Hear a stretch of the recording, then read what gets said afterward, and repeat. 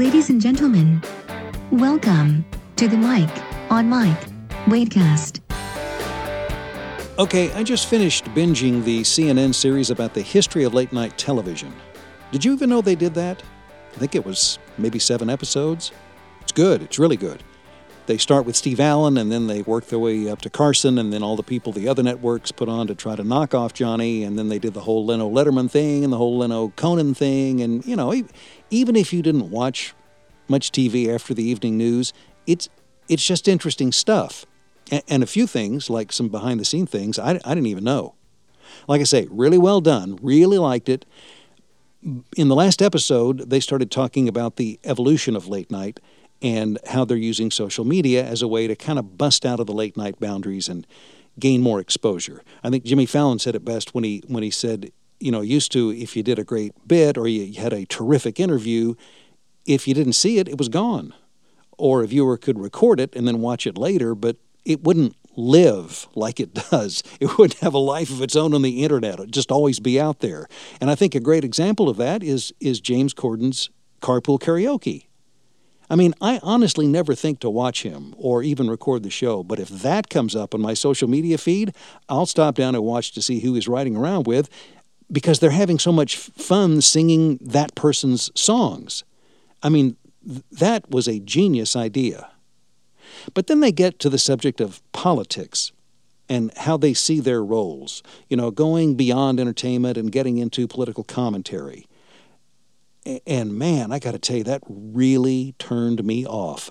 I could not disagree more. You can't do a show after a tragedy, like a shooting of some kind, and not pretend it didn't happen. Now, I remember going on the air the morning after the Challenger blew up.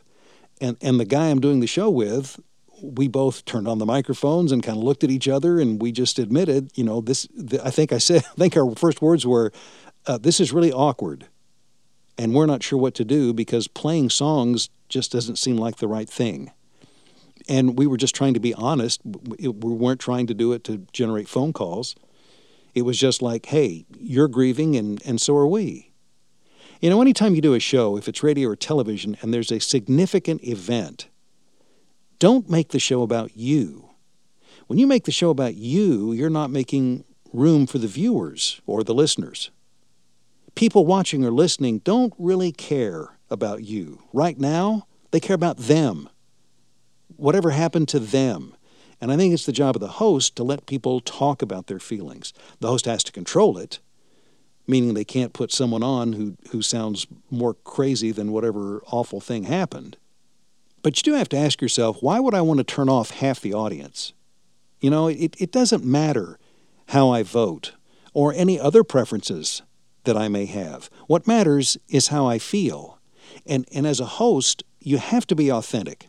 And man, I hate using that word. I think it is so overused. And I'm not sure giving an air talent that kind of direction, I don't even know if they know what that means. I think a better way to say it is you be you. Okay? Because that's what's going to make your show and the way you handle it different from those other hosts and the way they handle it.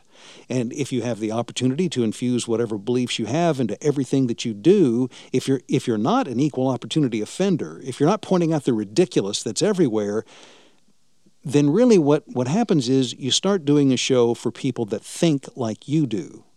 And yes, I want to know personal stuff about what's going on in the lives of the entertainers I like, you know, the things they want to share. It makes them human. I can better relate to them. It's a smart thing to do. But after watching this last episode of the history of late night, well, first of all, not only was I not aware of how many networks and how many platforms are doing talk shows, but, you know, it's like podcasts. They're too many choices. Anyway, I just felt that most of those choices were people who are doing the show that they would like to watch.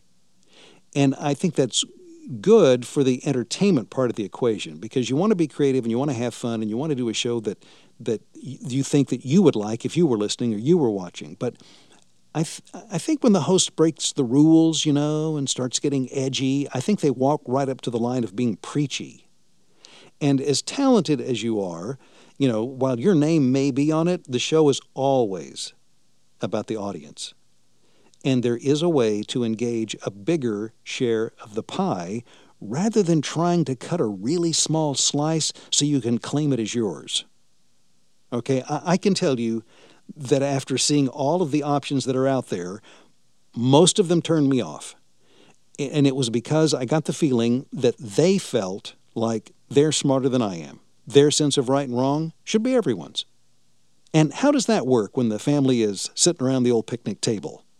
Whew, makes me tense.